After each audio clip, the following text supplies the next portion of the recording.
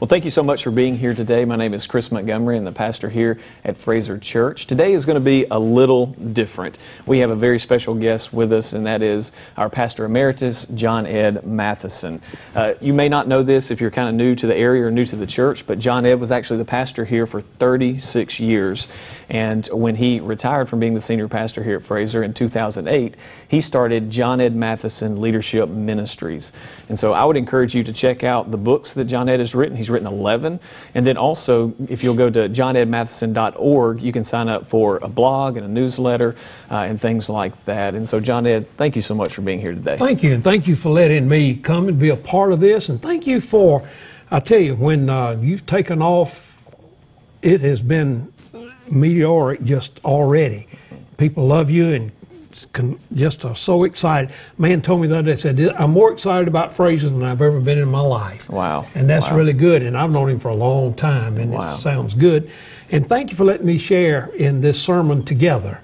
Absolutely. Well, thank you so much for being here. And thank you for the legacy you've built here. It is amazing for me to step in and to be a part of a church like this and to see the seasons that it's gone through, that you led it through.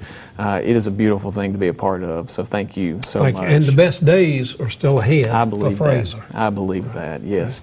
Today we want to talk about how that you are called.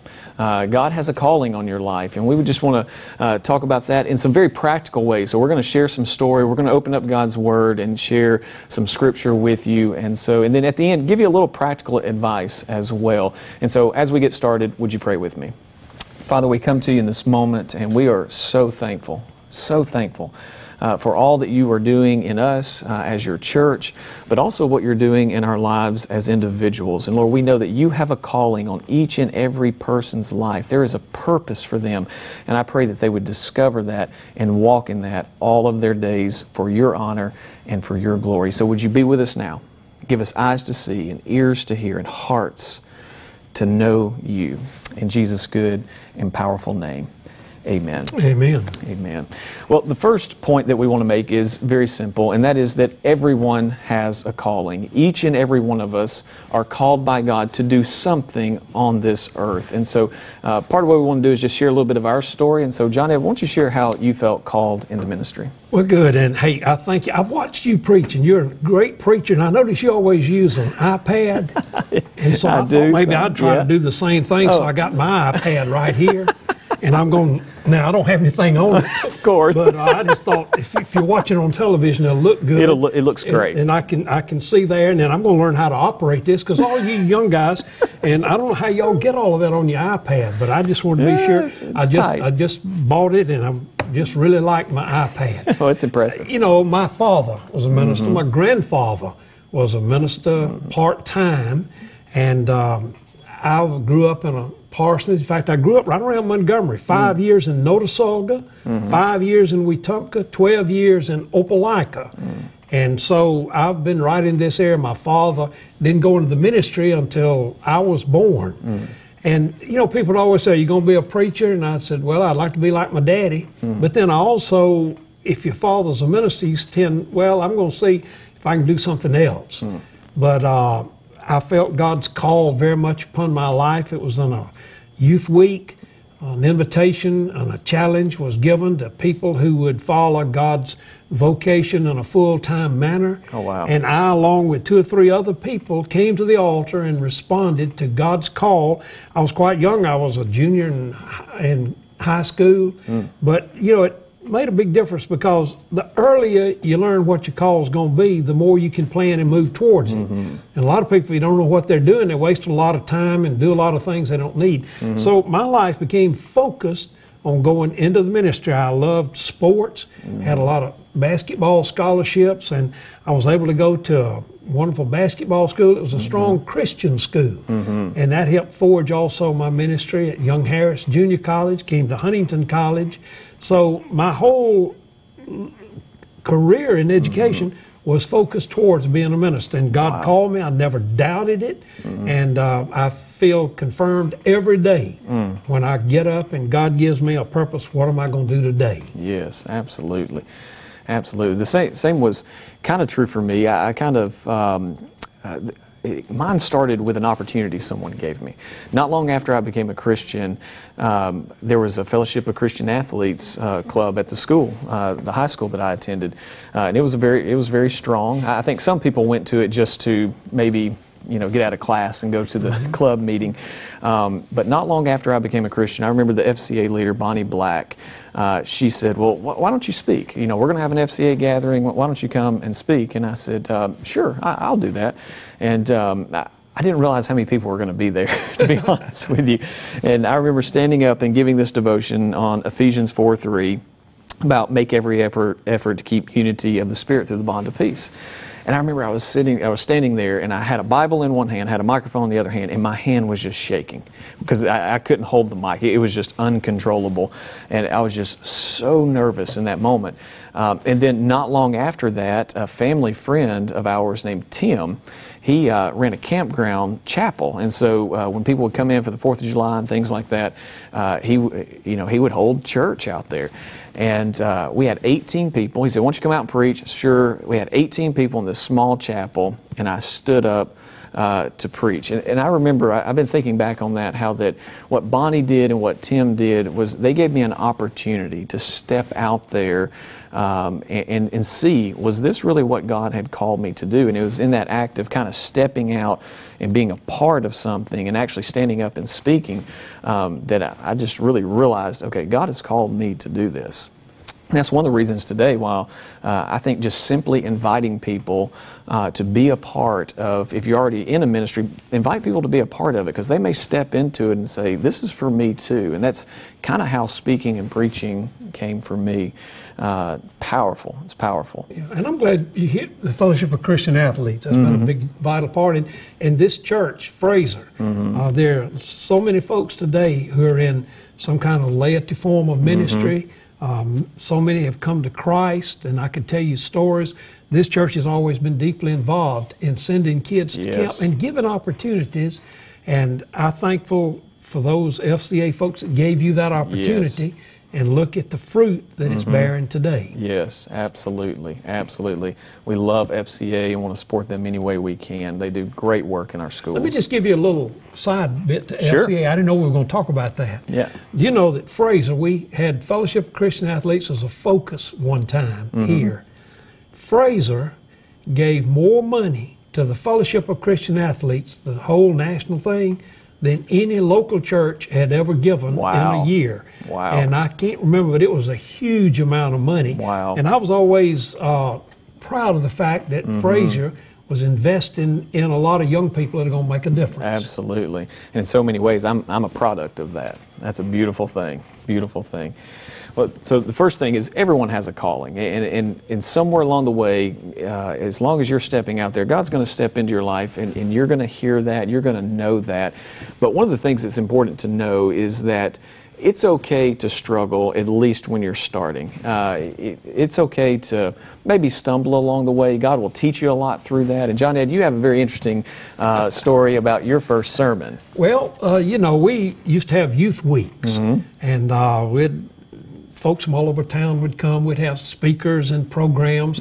And so at the end of the youth week, my dad would always give the youth the worship service on Sunday morning. And so once I had made that commitment to be a preacher, sometime after they said, well, you do the sermon. I said, wait a minute, I didn't want to get into it that quick. So they gave me the opportunity of doing the sermon. And different people, young people, would do the prayer, lead the singing, and do different things. And I worked for hours and hours and hours on my sermon. And let me tell you, the guy that got up to lead it, his name was Bill Melton. And when he got up, I think he was like a NASCAR race driver. He got up and said, now we're going to sing hymn 38, first verse. And that was it. Then the guy that got up to do the prayer, you've heard a sentence prayer? Yeah. His was about 3 sentences, and it was over. And then everybody that did stuff, it was over quickly. And about 10 minutes after 11, it was time for the sermon. Wow. Now, I got up and I preached and told them everything I knew plus a little. And it took about 6 or 7 minutes to do that. Yes. And so then I didn't know if we ought to go back and sing 48 verses or Just As I Am or what we ought to do. But it was over. And it was the briefest sermon, and I thought, oh man, that's just not very well done. But you know what? Afterwards, we were out by 11:25, Yes. and I just apologized to some of them. I said, "Oh, don't." In the ministry, always remember, nobody will complain about a sermon that's too short. That's right. They'll complain about sermons that are too long, but not too short. And then I also noticed that they like getting out at 11:30. They can beat the Baptist That's to right. the cafeteria. So brevity was not planned, but it's what that worship service came out. That was my first experience at preaching in a worship service. Wow, wow. Well, mine is very similar. Whenever our friend Tim invited me to come preach at his campground chapel, again, we had 18 people in this little small chapel, and I remember I had studied hard too. I studied very hard for this sermon. I had 7 pages of handwritten notes on a legal pad. 7 pages. And it literally took me 6 minutes to get through those 7 pages. In fact, whenever I got done preaching, I didn't even know what to do. I didn't pray or anything. I just said, that's all I have. And I walked over and I sat down in where the preacher would sit up there. And whenever I walked over and sat down, my friend Tim, luckily, he got up and went up to the pulpit and he said, well, I think we have enough time to sing a few more hymns. And so we sung a little more than the preaching was that day. But I remember when I sat down in that moment, I knew it was short. I knew it wasn't good. I knew that. But when I sat down in that moment, I knew that I could not preach. I knew that God had called me to preach the gospel for the rest of my life in some way. And it was that if you look back on those early days and you think, oh man, that was bad or whatever. But it's okay to struggle in the beginning, and we all do in some way. And I certainly did. I had a great fear of speaking in front of people, and I really had a fear of reading in front of people. And it's amazing how God overcame that in so many different ways. And so if you're watching this and you struggle in some way with your calling, you feel like God has called you to do something, but you kind of maybe get started and you stumble a little bit, that's okay. It's normal. God uses those moments. He teaches us in those moments. Just hang in there. Hang in there. You know, the Bible talks about build each other up. And when anybody you go and hear it preaches early on, Yes. they need to be built up. I'll never forget, there was a couple that always sat very, very active in the church, good friends, and he'd been a big supporter of me in sports and school and all of that. And I remember I was sort of worried about what he would have thought, he and his wife. And his wife, I just said, that was mighty short. She said this to me. She said, but John Ed, it was good. Said, Bill stayed awake for 3 minutes, and that's really good. Now, that was an encouragement to me. That's right. And you got people right now that are listening.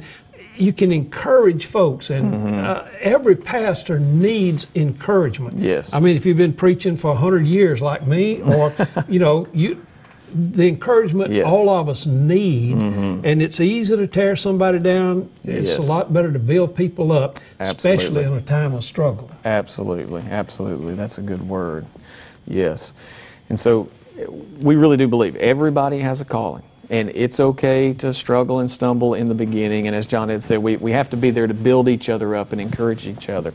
And one of the things we have to stay focused on, I believe, while we're trying to live into our calling, is just focus on being faithful. Just focus on being faithful. We see in John 15, verse 4, Jesus said, abide in me as I in you. Notice that he said, abide in me, not abide in knowledge or abide in just working hard, but abide in me. As a branch cannot bear fruit by itself unless it abides in the vine, neither can you unless you abide in me. We very much live a part of a results-driven culture, and I like results. I like lasting, eternal results, sure, and we all do. But I think it's very important that we do not put results over relationship. So many times, while we want to see things happen in our ministry, we want to see lives touched, yes, but it all goes back to abiding in Christ and staying connected to Him.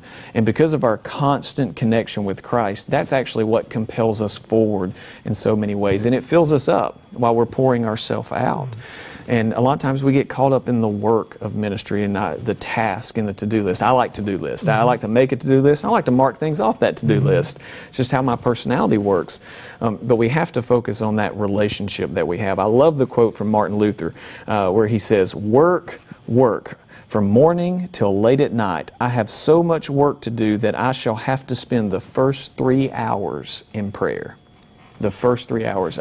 And that just reminds me that all the work that we're doing, it's about abiding in Christ, just staying faithful to Him on a personal level as we're inviting other people in whatever way that looks like to connect with Him, to whether we're providing and meeting needs in some way, we're letting them know that God can meet your needs.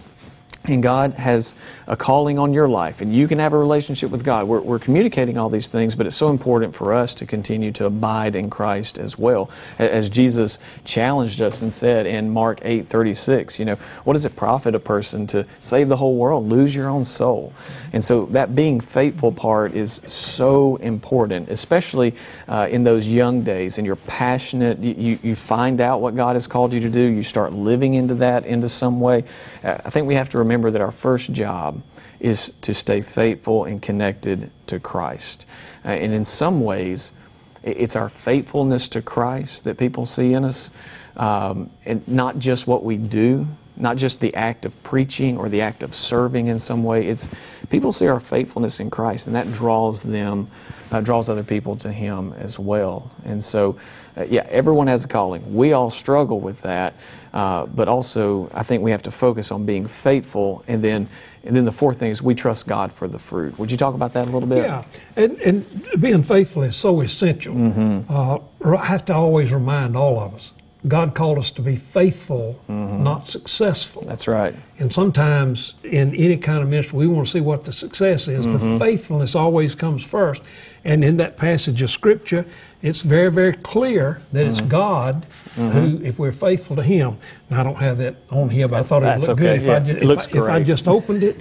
And I can quote the Scripture. I love that passage from John in what he did. He says, "If you abide in me, you will produce fruit." Yes. And so when the branch abides in the vine, you will have a fruit that comes from it. Yes. Now, part of the problem I think I get confused with sometimes is I skip over the faithfulness too quick, try to get to the success. I know you've had this a lot of times, been in the ministry. Whenever there's an event outdoors, somebody will jokingly say, "Well, preacher, we're going to put you in charge of the weather."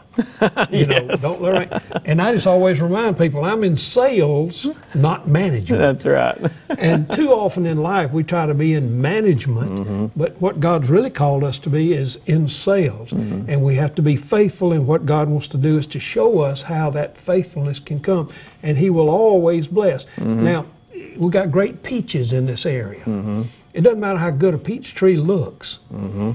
You want to know is, what are the peaches? Yeah. Where are they right. coming from? Yep. And in our lives, God's given us a calling. And it doesn't matter how much education we have, that's important.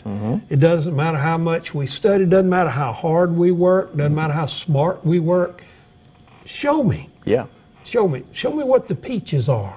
And that's really, that comes from that faithfulness. And when we look for a need, we see a need, and then we begin to meet that need, God brings forth the harvest and the fruit. Yes, absolutely, absolutely.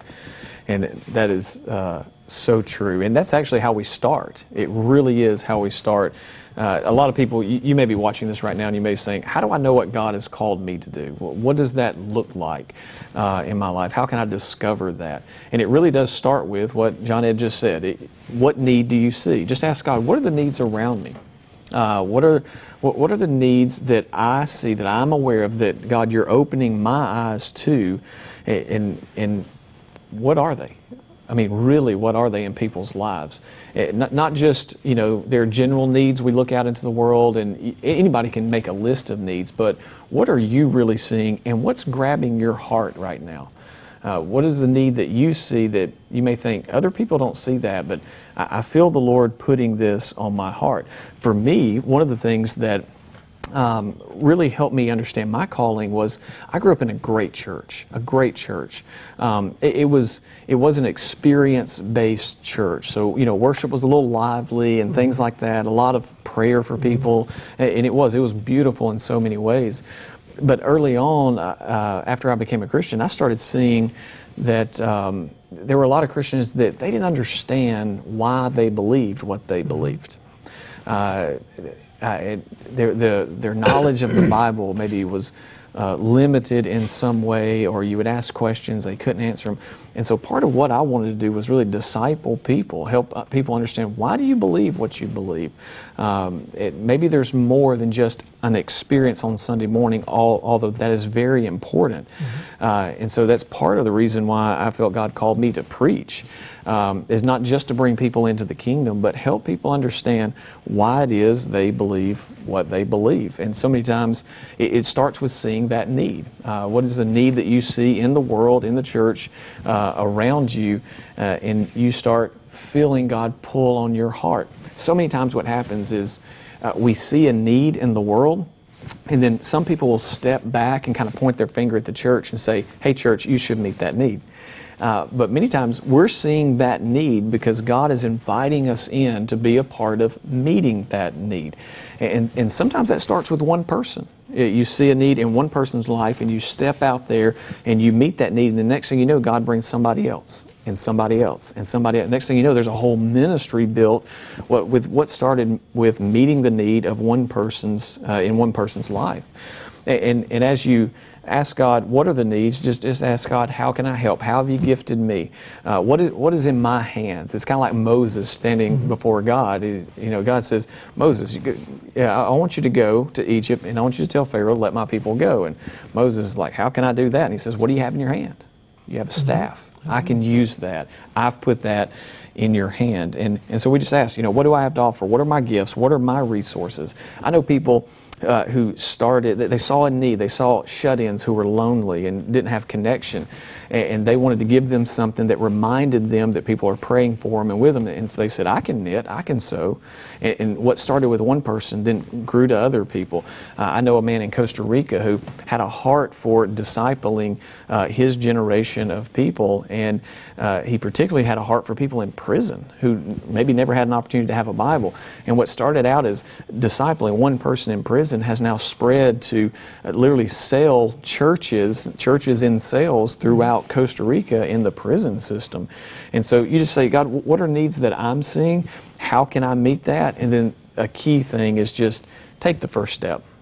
Start somewhere. It may start small, and that is absolutely okay. When I was preaching in that small chapel to 18 people when I was 17 years old, I never imagined I'd be here in Montgomery doing this with you today. I never imagined that. But just step out and start somewhere, anywhere. Whenever you're seeing a need around you, and it's something that is really gripping your heart, that really could be God. You just ask, how can I help? And then start somewhere. And so, Johnny, I want to ask you, I know you've seen this over and over in life. You've seen people step into this. Would you just share some stories with us about that? Hey, yeah, it's easy to talk about something, see a need. And let me tell you, one of the great things about this church, when people see a need, you don't have to go through a bunch of committees. If you want to kill a great idea, give it to a committee and they'll study it, and then give it to another committee. That's right. And most of the time, and just the encouragement and the kind of culture that you're building here allows it. I could give you 50 stories. Let me give you just 2 or 3 quick ones. Sure. Tom and Donna Oliphant. They saw a lot of young people that were not able to handle their finances well. Tom Oliphant had been quite successful, he and Donna. He came to me one day and he just said, look, I hear a guy on the radio that says what my daddy taught me, and he says that you can teach it in churches. His name was Dave Ramsey. Yep. And he said, could I go be trained? We didn't have a committee meeting long. I said, sure. I said, church will pay you way. Yeah. So he came and he said, now I'd like to start, that financial piece here. He said, now you got to buy books. And he said, I bought 20 of them. I said, well, the church will pay for it. He said, I don't know if we'll have 20 people. I said, well, let's trust God. Well, we put it in the bulletin, invited people to come. Do you know how many folks signed up for the very first one? How many? 300 people. Wow. And Wow. they started teaching financial peace. And then from that, it went again, and then again, and then again. I talked to him today. I said, now tell me about where are you? How many people not all of them are in Fraser, some of them have come from the community. Over 3,000 people have gone Wow. through financial peace, initiated by one guy. He's an old tennis player, because Yeah. you can't be too smart if you're an old tennis player. But he and Donna, and Yep. give Donna so much of the credit, look what they have done. Yes. And listen, they say that it's just to walk down the halls of the church on Sunday morning and somebody comes up and hugs her neck and said, I want to thank you, you saved our marriage. Yes. Or, I Wow. want to thank you, I'm now a Christian. And he got a lot of paychecks. The best paycheck you can ever receive is when somebody says, thank you, you saved my marriage, or this. Let me just say, we have time maybe for just one other quick Yes, story. sir. Yes, sir. We had a guy church named Chuck Mathis. He was a martial arts guy. He said, now I know I'm supposed to serve. He said, I see a need for women to know self-defense. And he said, could I teach a self-defense class? Sure. He said, I'd like to charge for it, and all the money charged, I'm going to give it to the youth to go on missions. Fine. So a lot of women took it. At that time, Montgomery was suffering from a serial rapist who had raped several women in town, and it brought fear Wow. to a lot of people. One of the girls in that class was Drew Ann Lackey. Her family had moved out here. Her daddy was Drew Lackey, who was a former police chief. In fact, interestingly, if you see the picture of whenever Rosa Parks was arrested, the policeman fingerprinting her is her daddy, a member of this church, Wow. who was Drew Lackey, and he volunteered for it because he wanted to be sure that she wasn't harmed, Wow. Rosa Parks, in any way. Wow. Now Drew took Drew Ann took the class. She's over at Vaughn Road Park, and all of a sudden she was assaulted by this guy. She knew what to do, and she was able to call for help and restrain him until the police got here, and he was the serial rapist. Wow. And they asked her, said, how did you know what to do? She said, my church. Wow. My church Wow. gave somebody an opportunity to teach me self-defense. They saw a need, and now women are a whole lot safer in this community.